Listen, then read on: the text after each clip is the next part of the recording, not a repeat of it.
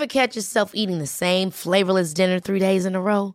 Dreaming of something better? Well, HelloFresh is your guilt-free dream come true, baby. It's me, Keke Palmer. Let's wake up those taste buds with hot, juicy pecan-crusted chicken or garlic butter shrimp scampi. Hello Fresh. Stop dreaming of all the delicious possibilities and dig in at HelloFresh.com. Let's get this dinner party started.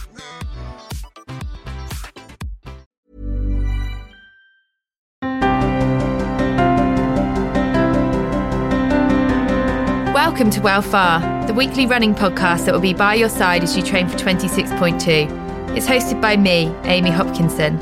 By day, I'm Women's Health Digital Editor, but when not in the office, I'm a marathon runner too. So this year, with the race on the horizon, I'm here to help with blisters and bruises, runners' highs and lows, what to eat before Sunday run day, and how the heck you refuel after. By now, hopefully you've been out on your first runs and wrapped your head around your training plan. Arguably one of the hardest things about marathon training, if you ask me. So today it's time to talk about why mileage is only one part of making it to race day. Because if you want to get to the start line healthy, which most run coaches would agree is the ultimate goal of any training plan, you need to avoid some common marathon training mistakes.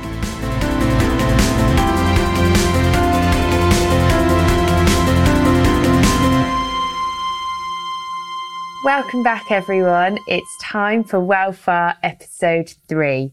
I'm going to start by saying happy Sunday run day to everyone pulling on their kit and going out today. So, what are we going to talk about today? I thought we'd talk about the niggles and bugbears of marathon training. For me, it's been the week when I've been really getting to grips with running a double-digit distance, and by that I mean 10 miles or more, which means I can no longer grin and bear it through kit niggles, as they're just far too annoying when you're running for over an hour. So I'm going to talk you through some of the things which I've been tackling this week. First off, actually getting in my gym kit on a very dark and a very early morning. So one of the things that I've been doing is putting my kit on the bathroom radiator the night before, so that when I wake up in the morning, at least I've got warm kit to put on. It's a little bit like a warm Lycra hug. The second thing is chafe. I don't think it matters what size or shape you are, chafe is just a bit of a problem for runners. I find it especially bad during the winter when I perhaps put on too many layers because I think it's colder outside than what it is, and then I get maybe a bit too hot, I sweat, and then I start to chafe under my armpits from where my sports bra digs into that kind of little tiny podgy bit of fat which just seems to sit next to your strap. So one of the things which I've got back into using this week again is a product called Body Glide. I literally just put it on the areas which can cause me any kind of annoyance, and it really, really does seem to help me out. The next thing to talk about is sports bras. So there is nothing worse in my mind than a sports bra that's either too loose or too tight, or maybe gapes around the back. And when you're on your long run, it is just so annoying. So one of the things I did last year was go and get fitted for a proper running bra. And now I wear these on repeat. Two brands which I wear a lot of are Triumph and Lululemon. I look for bras which have adjustable straps and a clasp back so that you can really get that decent fit. The other niggle which I've realised this week and also overcome is socks. So in episode 1, Emma told us how important it was to get proper running socks because of the fabrics. And so what I've done this week is dug back out my socks from last year and made sure that I've got them close, and also invested in a couple of new pairs. I believe that you only really need a couple of pairs or one pair of something for marathon training, because you can just wash it and then wear it on repeat. So I look for socks with anti-stink technology, such as silver. These help keep my feet dry, and I also look for socks with cushioning so that they help my trainers fit better. That has been a game changer on my runs. And then moving on to the next niggle of running, and that is leggings, or leggings which don't fit properly. I've definitely been through my fair share of leggings and have come to the conclusion that for me to really love a pair of running leggings, they've got to have 3 things. Pockets. I love pockets on leggings so that I can stash my phone in the side, or my house keys, or a running gel, and do that rather than having to wear a running belt. I also love leggings with reflective panels because I'm either running early morning or late at night. And so I like to know that when cars go past, they can at least see some sort of reflectivity. And then the other thing which I love is an adjustable waistband on the inside of the leggings, just so that I can tie them up really tight so that they don't slip when running along. Obviously, gym kit, running kit, it can all get quite expensive. But one of the ways to actually spend less on this, or to be a bit savvy with your spending, is to either to head to somewhere like Sports Direct, because they sell all the big brands cheap, or head to an outlet village. Last year, I actually bought 2 pairs of marathon trainers from the Nike outlet because I had one for the treadmill and one for outside, and I paid about 30 quid per pair of trainers. So definitely look at where you can get things cheaper. Or the other high street shop that I do like is Gap. I still have some of their kit from 3 years ago and it's still going strong.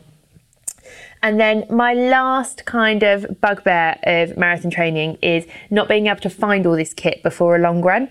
So you know what it's like. You'll open up your drawers and you will find your leggings, but then you can't find your sports bra, or you can't find your long top, or lo and behold, there is only one sock in the sock drawer. So here is my tip for that. When doing the washing, I outfit it up. So I put away my leggings with a sports bra on top, with a top on top of that, and a pair of socks. This means that when you're getting up and you're going out on a run, you just need to take one pile out and then dress yourself top to toe and you're ready to go. And then moving on to the last bugbear of marathon training, and that's not having enough time. And when that happens, the one thing which always slips is my yoga practice. And so this week, I've been really getting into the free yoga for runners on YouTube. And there's 2 people who I really like. One is Annie Clark, known as Mind Body Bowl, and she filmed a Yoga for Runner series last year, which is totally right for this year too. And the second one is Yoga for Adrian, who has a whole library of free yoga videos.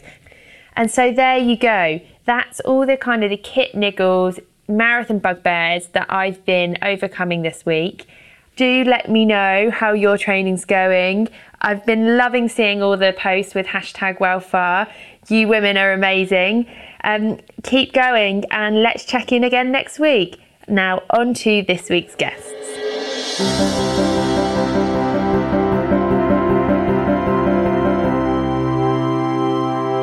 Today I'm in the studio with Luke Worthington. He's a qualified sports scientist and Nike trainer who has a lifetime of experience in international and elite level sport. In fact, he once won a world record in rowing, although he doesn't often brag about it, but he should. He specialises in biomechanics and is the very best movement neurologist, or expert in brain stuff as he likes to explain it to me, meaning he is in very high demand in London. He's really good at getting people to train hard but well, which is something I know about as he got me through London Marathon 2018. He's also got a very cute dog, but that's less relevant. So today, welcome Luke. Thank you. Hello, Amy. So you've got a background in keeping athletes and sports people injury-free so they can perform at their very best. Basically, it means you know about training plans. So what are the basics of any training plan? The basic of the training plan is firstly to have a plan. It sounds silly, but you'd be surprised how many people start on some kind of journey without having any idea of really where it's going, or probably more importantly, where it started. Particularly this time of year, obviously we're sat here, it's January and gyms are packed and people are running the streets and getting fit or aiming to get fit, but without really having any sort of direction or put a goal perhaps down on paper to say, well, actually, I want to achieve X, Y, Z. I actually know that quite well, where you wake up and you're like, I just need to do something, anything, and then you just go off and do it. So when you say that you need to have a goal, is that you saying that you need to know where you're starting from and then where you want to get to? Well, both. It's, if you think about it as any journey, it's getting from point A to point B. Point B might be, I want to do my first marathon. It might be, I want to fit into my wedding dress, or it might be, I want to make the World Cup team. It could be anything. Depends on where you're at, what your goal may be. So that might be your point B. Some people will have an idea of what that is, but what a lot of people are lacking is an understanding of where they are right now. And you've got far more chance of figuring out how to get somewhere if you know where you are, if that makes sense. So having a proper understanding of your fitness levels, your movement ability, your mechanics, everything will help you then plan a route from where you are to where you want to get to. So for all the runners which are on their journey at the moment, how do they figure out their starting point? Well, if they are able to, I would say get assessed is super important. If you have access to suitably qualified and experienced trainer who's got some kind of background in mechanics, biomechanics, that would be a great place to start. Get an idea of where you're at. If they don't, there are many, many, many very good amateur athletics clubs, track clubs, running groups that will have coaches that will be able to help people understand what their starting point is. Okay. What the hell is biomechanics? Because I feel Right. I feel like I know that's obviously quite a big question because there's quite a lot which goes into it, but it's one of those terms which gets bandied about, and I think people like potentially myself use, but actually we don't understand what it is. Simply put, it's a science of human movement. Right. So that would be your kind of your dictionary definition, if you like.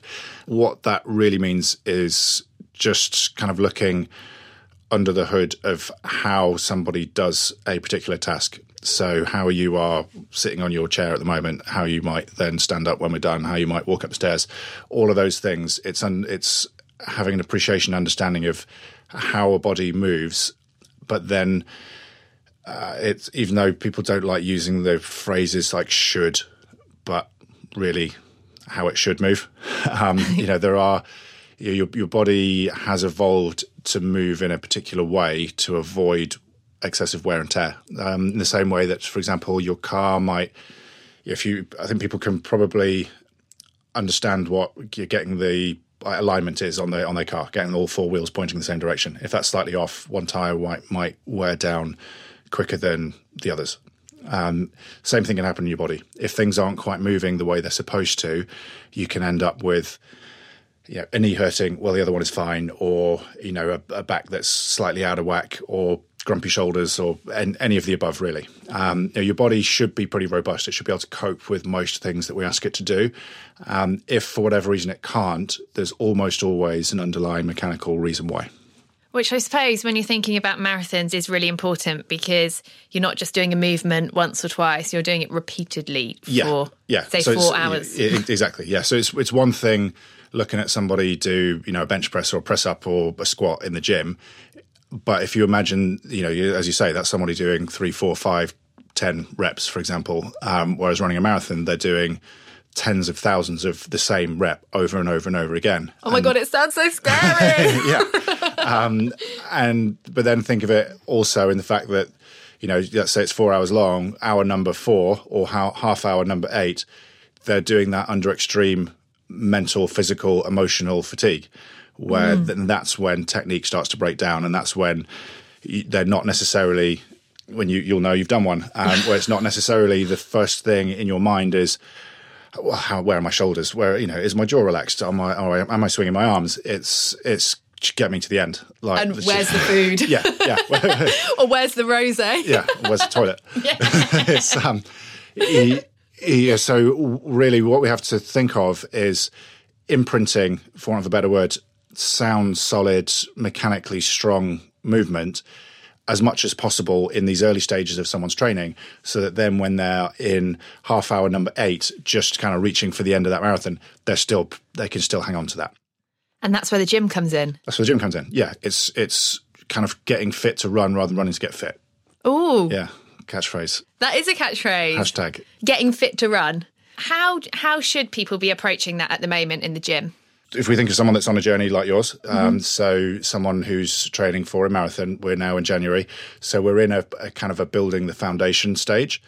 So this early stage is very much about getting strong. I talk a lot to people about like bulletproofing themselves in this early stage. So it doesn't have to be anything. This is their gym work, not their road work. So think of it in two different ways. So they actually build up their capacity to run by running. The stuff they do in the gym helps their body become resilient enough to cope with the demands of that running. Okay. So that should be consisting of like primal movement patterns. So that is your squats, your deadlifts, your pushes, your pulls, and it's as simple as that. Break that down a little bit more for us. Okay.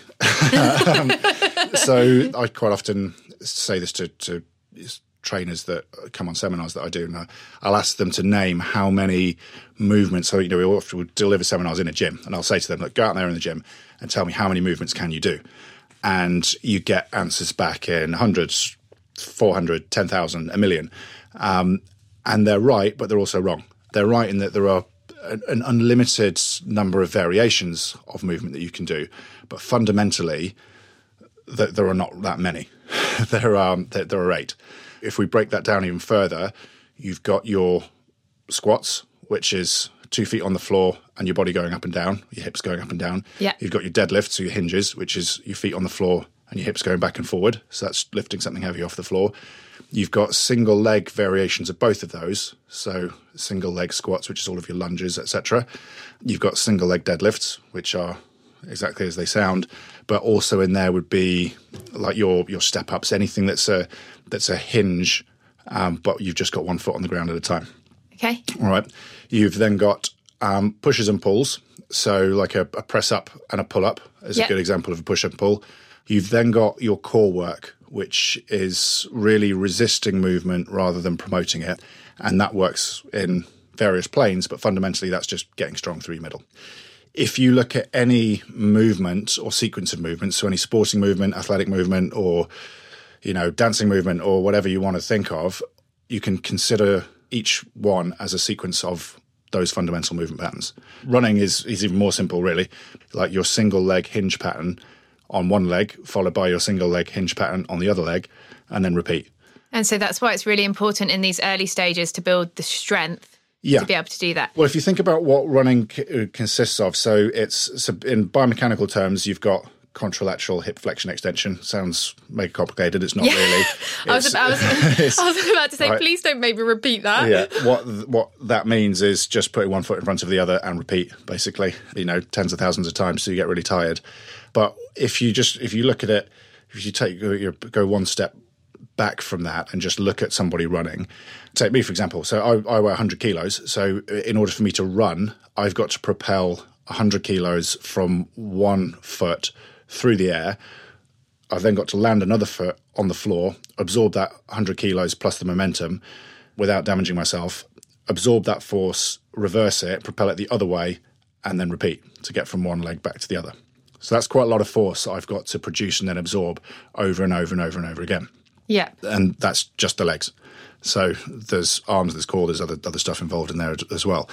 And so how would you go about doing that? What are the key exercises which runners should be doing at the moment? All right, so I keep it very, very simple with my athletes in this spaghetti. So if we have someone on a marathon journey, this would be phase 1, which is just get strong. So I would be working with my athletes, and I'm doing many, and I'm doing another one later on this afternoon, in fact, who's a first-time marathon runner. And what we'll be doing with her is she is learning how to deadlift. Okay. Which sounds very much like, that's very gym bro thing for a marathon runner to do. Not at all. She needs to learn how to produce force with her hips, hinge through her hips, and produce that movement pattern, firstly under load, so she's strong enough to propel her body weight, but secondly, she needs to do it while she's fatigued so that she can cope with doing that at the end of her run. That makes me think of last year, when you trained me for the marathon and we did plenty of sessions where you tire me out and then make me step up onto a box, one leg after each other, and you were like, this is what it's going to feel like after 3 hours. Yeah. Well, that was more towards that was when we were shifted from stage 1 to more of the running specific drills. Yeah. So stage 1 is very much learn to deadlift, learn to squat, learn to press, learn to pull. Okay. Get stronger at all of those. So therefore, you've just built some foundations. Stage 2 is then when it starts to look a bit more fancy, which is when we were doing some of the exercises you just referred to. That's when we start looking to replicate the actions of the run and get stronger in very specific movements. So that's when we were stepping on and off the box. That's when you were doing your kind of fancy cable exercises, going up and down onto one knee and then the other knee. Everything that looked from the outside like, that looks like someone's training for a run. Okay. So step 1 for a runner would look very similar, if not identical, to step 1 for a figure skater or a tennis player or a scuba diver or anyone, really. It's first and foremost, just get stronger. Yeah. Get able to produce force, withstand external force. And you do that for about 4 weeks? Yeah, 4 to 6 weeks. And then we move into step 2, which is then let's now try and adapt some of these movements to mimic the sporting demands of the athlete, whatever it may be. And that's when you start to put your kind of creative hat on and think, well, it's a runner, so let's mimic some running drills. Is that maybe one of the common mistakes that you see runners make, that they don't adapt their gym work to suit what they're going to be doing? I think it's more the other way around. I think and this is true to all sports, really, not just running. The biggest mistake I see is people missing out step one.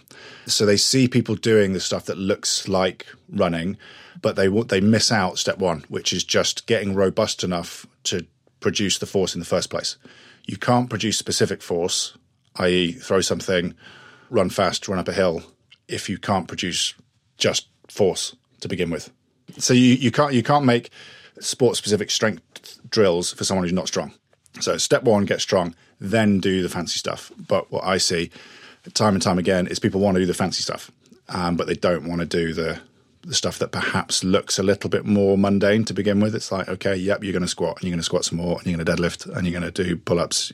I remember you loving those. And so how many times a week should runners be in the gym at the moment?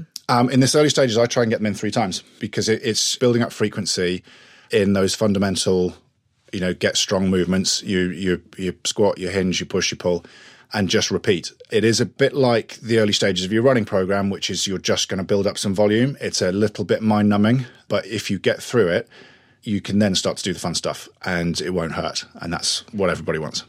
So that is obviously the ideal. But there are so many of us which don't have enough time in our week, or potentially live far from a gym or have kids. So can you build this strength up at home using body weight? Yeah, you can. Yeah, obviously it's a little harder. External load, if you want somebody to get stronger in any capacity, there's a principle called progressive overload, which is reasonably self-explanatory, but that means you need to add load or volume in order to get stronger. And when you say load, that's like weights. Yeah. So if you need to produce an increased amount of force, you have to be able to produce that force against something, which to begin with absolutely can be your body weight, but there'll come a point where that's not enough to get stronger. Even though running is a bodyweight activity, if we consider that you've got to withstand a lot of force, you've got to withstand a lot of impact when you run, you have to be able to deal with forces greater than your body weight. So you can absolutely get started with that, but there then will come a point where you'll need some kind of external load. That doesn't have to be in a fancy gym. That can be with anything at home. It can be, bottles of orange squash, just think of anything at all. A weight is just it's just a weight. I mean, everything has some kind of weight. So it could be, if you've got children, use your children. It can be, safely. There you go. That's Luke's tip. Use your kids to build strength. And what about staying injury-free? There's obviously been a massive trend in mobility and activations before both runs and gym work. What's your thinking? Yeah, well, firstly, good. I'm a big fan of that. But just to kind of backtrack a little bit, it's probably worth explaining that there's quite a big difference between mobility and flexibility. Okay. And we shouldn't really confuse the two. Flexibility is a body's ability to move through a range of motion. Mobility is a body's ability to actively move through that range of motion.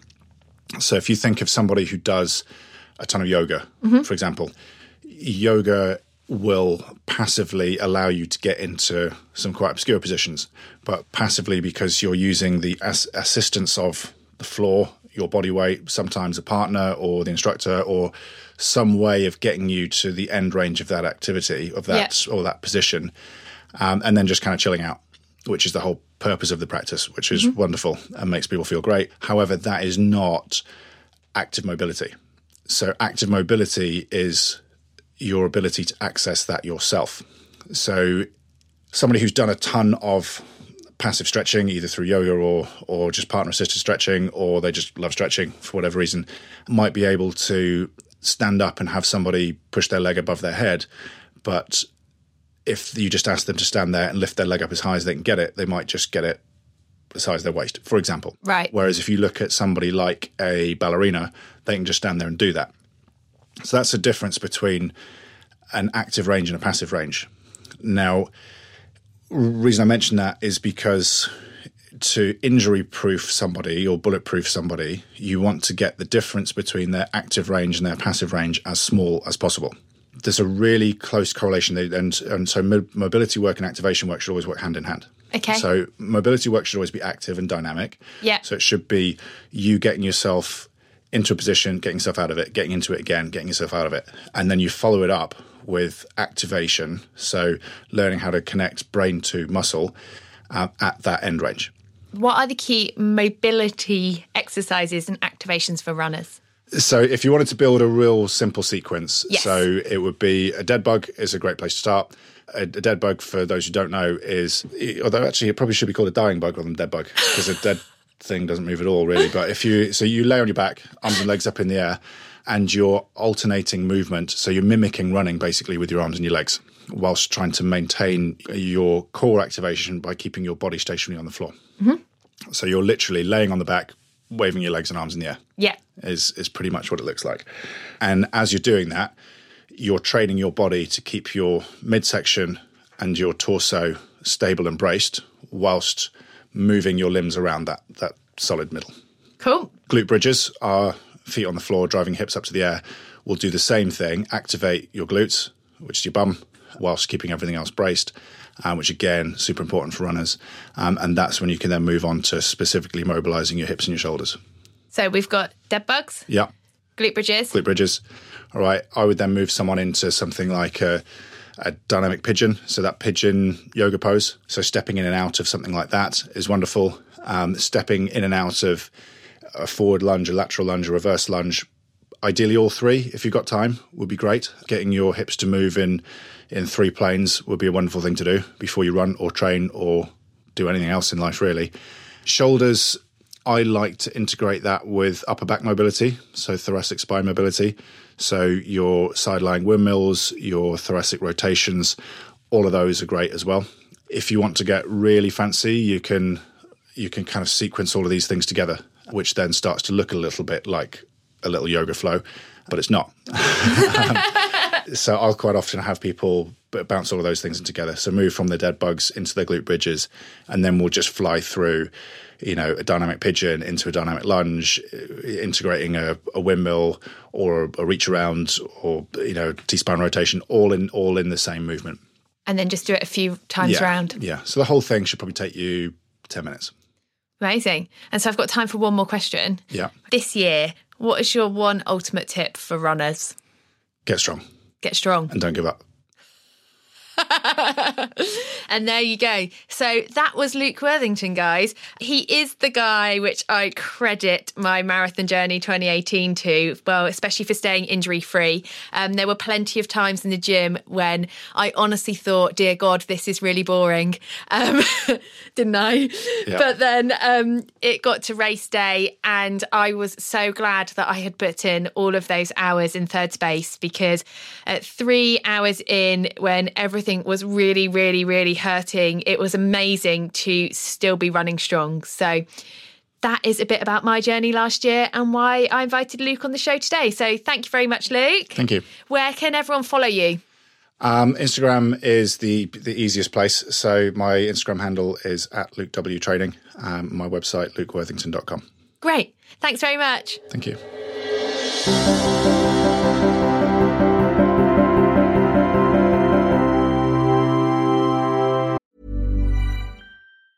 You should celebrate yourself every day, but some days you should celebrate with jewelry. Whether you want to commemorate an unforgettable moment or just bring some added sparkle to your collection, Blue Nile can offer you expert guidance and a wide assortment of jewelry of the highest quality at the best price. Go to BlueNile.com today and experience the ease and convenience of shopping Blue Nile, the original online jeweler since 1999. That's BlueNile.com. BlueNile.com. Hey, I'm Ryan Reynolds. At Mint Mobile, we like to do the opposite of what Big Wireless does. They charge you a lot, we charge you a little. So naturally, when they announced they'd be raising their prices due to inflation, we decided to deflate our prices due to not hating you.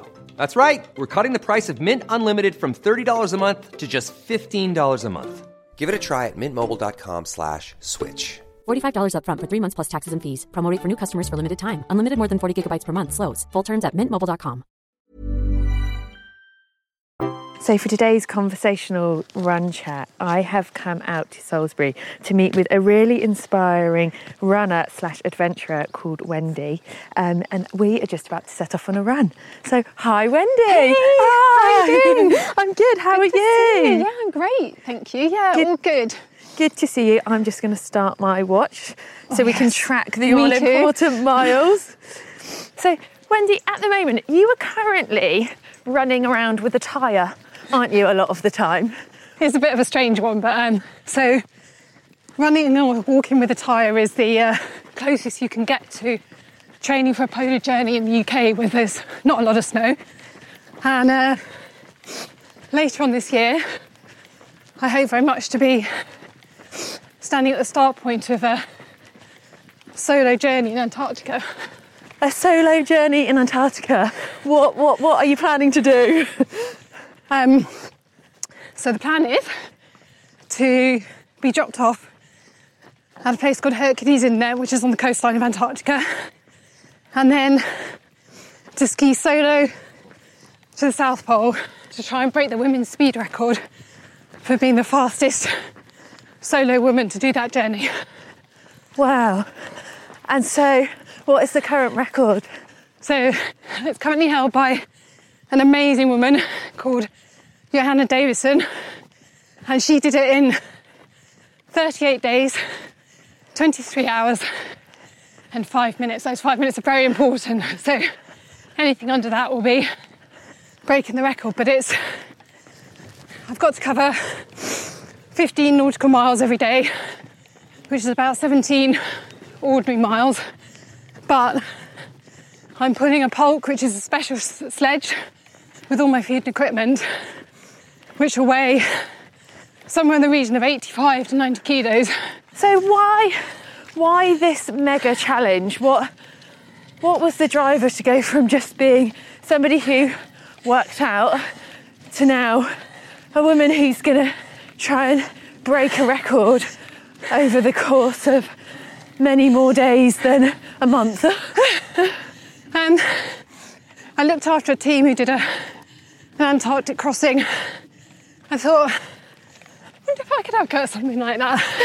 And I think, like when you're running a marathon and you join a running club and people run marathons every weekend, it normalises it and it makes it seem like the best idea in the world. So, and not at all crazy.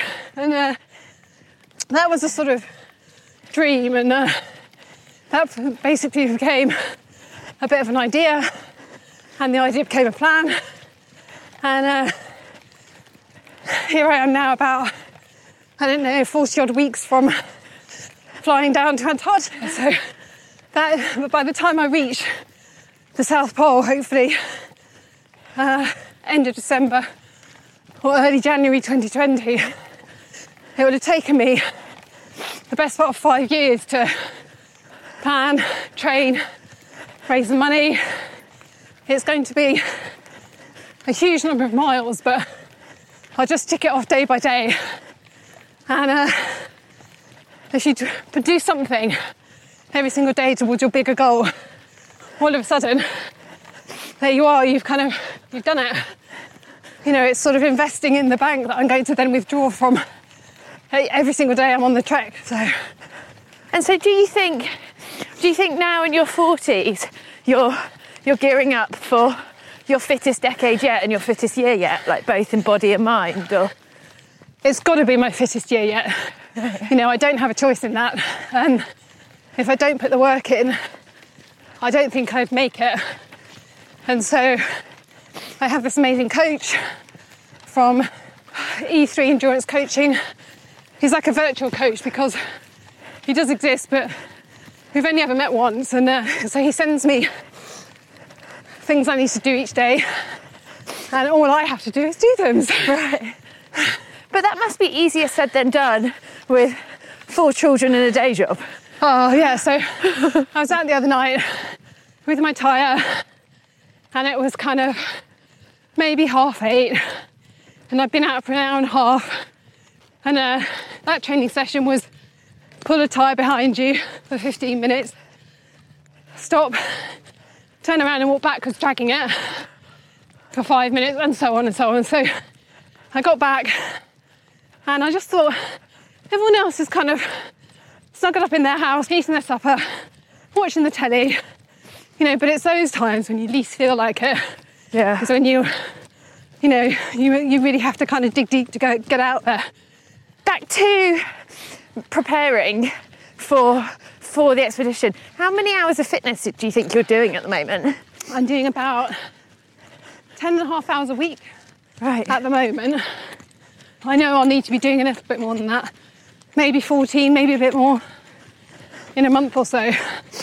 So I started on Christmas Eve because I knew that if I waited to start until New Year, I would have a massive blowout at Christmas and eat all the chocolate and lose a lot of my sort of functional fitness that I already had. So I was out on Christmas Eve, Christmas Day. I definitely got some funny looks that day. So people out on their family walks, and there I was, up and down the local hill, Laverstock Hill in Salisbury, with my massive 4x4 tyre. I love that.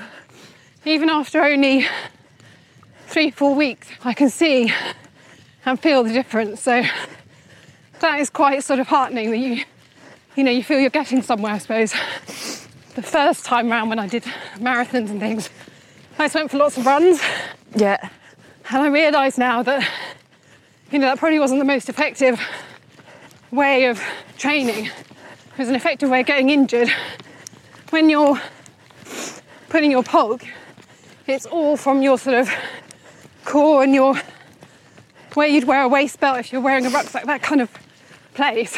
A lot of it's from there, so core and legs is what it's about, definitely. It does sound quite terrifying. I think for me it's about trusting your own judgment. Okay. That what you've done is the correct thing. You have put your tent up the right way. You haven't pushed yourself too far that day.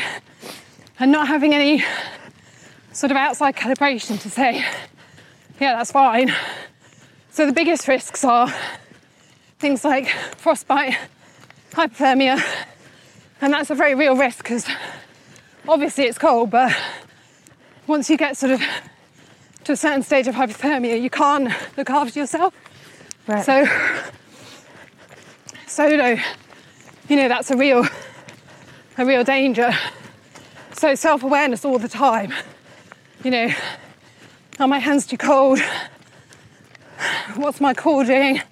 Because you can actually quite easily get too hot because you're expending and generating so much body heat with putting the bulk that if you sweat, that then freezes inside your jacket and makes you super chilled, and then that's when you're at risk of hypothermia. So as counterintuitive as it sounds, sometimes it's about staying cool enough.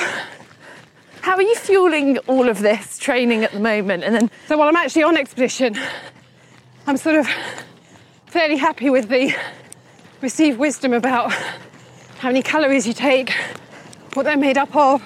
Is it a lot of calories? So you can burn up to 10,000 calories every day. Oh my gosh. But there's a tipping point where you can't carry any more than about 6,000 before you waste more energy carrying it than you save by eating it. Right. And so you're always going to be in a bit of a deficit. There's always a deficit. Right. There are different schools of thought about whether you should eat all the cake before you go. Yeah. But it's quite hard to put on weight when you're training so hard. I'll try, and apparently ice cream and beer are the best things for calories beforehand. But at the moment it's totally unscientific. I'm trying to eat well, eat healthy, but I'm just so hungry all the time that, I'm probably 25% donuts at the moment. So. Have you always had this wild streak? I think that's always been there. But because I had a family quite early, that never kind of... I'm not saying I had to sort of sit on it and suppress it, because I was always I started doing Race for Life when my youngest was sort of a year or so old, and built it up from there. And so this is a bit of me that's always been there, latent. And, I've got sort of the opportunity I've created the opportunity to kind of invest in that a little bit more now, because we're so good at feeling guilty about doing those things for ourselves. It's always a juggle. It doesn't matter what your sort of ambition is, or whether you've got kids or not, or everyone's got busy lives, and it is just about trying to wedge a little bit of time in, but do it, prioritise it as well, make it precious to you, and stick with it. Yeah, I'm going to make you talk up the hill now. It's so easy, isn't it, to put fitness or even just being active at the bottom of the list of priorities. There was a lot of days last year when, my gym sessions did drop off the list because something else had to be dealt with. But then I suddenly realised that I then just felt quite frustrated on those days. But this year's marathon training is plugged in, and don't get me wrong, there are going to be some weeks when I might have to move it, or I might have to be a bit smarter with my runs and maybe split a long distance over 2 runs, go from and to work. But yeah, I find that when you make a date with yourself, you're less likely to cancel it. Yeah, and sometimes you don't want to do it, but then you've done it and you feel powerful and invincible, and like you could take on anything, and that feeling is what you just need to keep building on to make those sessions longer or bigger or harder, or those dreams bigger. And who are you? What's the charity that you're raising money for? I'm raising money for ABF, the Soldiers Charity, which is the national charity of the British Army. They're an amazing organisation, will really help, where there's genuine need from soldiers and veterans and families. So, and then the Youth Adventure Trust, which is a Swindon and Wiltshire-based charity, but maybe one day they'll take on the world. A bit like you. They give you disadvantaged young people the chance to go and experience some of those outdoor adventures. I aim to raise at least as much as it's costing me to go for charity. Do you mind me asking how much that is? It's about £50,000. Wow, okay. So, and that cost is just the logistic support, getting you into Antarctica and out again, because fuel is so expensive to get down there and then use while you're in Antarctica. And also the logistics company then provide sort of 24-hour medical advice. They look after all the environmental concerns, so the logistics base they build, they remove all the waste at the end of each season. They're your emergency cover as well, so if you have a medical emergency or you decide you've had enough, they will come and fetch you. So they're really key. It's essential. I kind of miss that charity aspect to my work now that I'm a civil servant, and the adventure side of it is something I really believe in. That it's not about the kind of person that goes on adventures or expeditions. It's about what expeditions and adventures, what kind of person that can make you.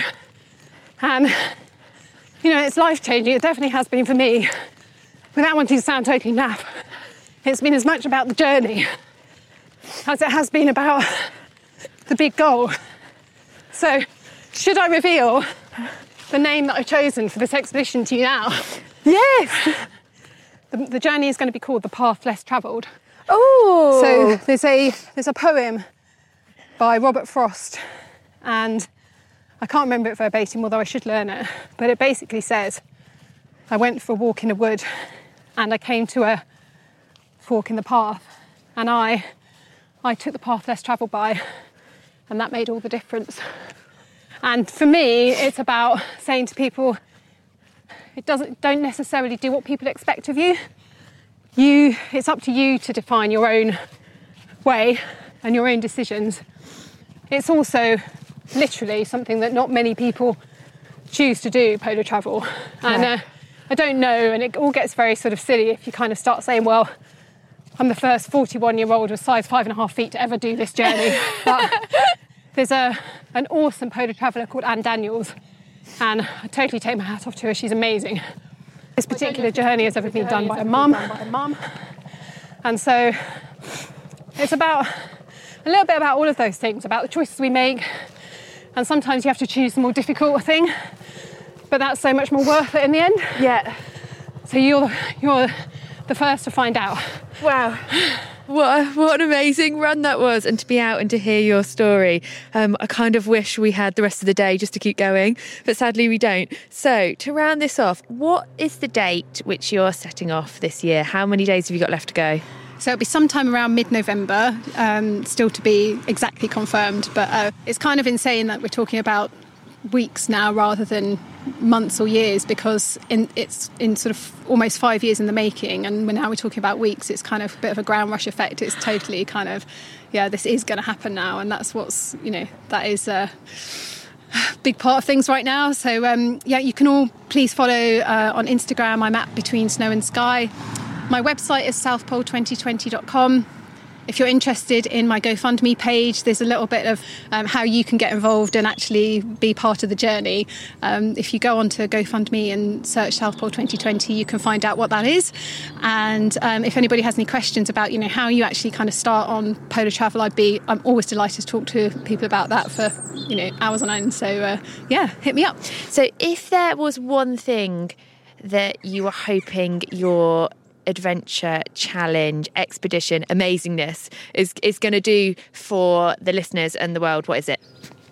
It's such a massive question, and I reveal to you the name of the expedition is going to be The Path Less Travelled. So it's definitely about encouraging people to have courage, and you only get that from going out and doing things. So you start small, but you're doing something. If it's a 5k, if you can run a 5k, you can run a 10k. If you can run a 10k, you can run a marathon, and you build it up from there.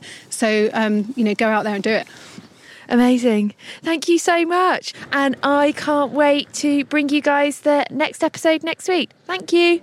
Thank you so much for listening to Welfare, your guide to conquering 26.2. If you've enjoyed this episode, please do take 30 seconds to rate and review us on iTunes. It really does make all the difference, and I and the team read absolutely everything you write, which means the world to us. New episodes will be released every Sunday on all the usual podcast platforms, so please do subscribe and never miss a notification. Until then, thanks again to all of you for listening and supporting us, and thanks to Mags Creative, the producers of this show.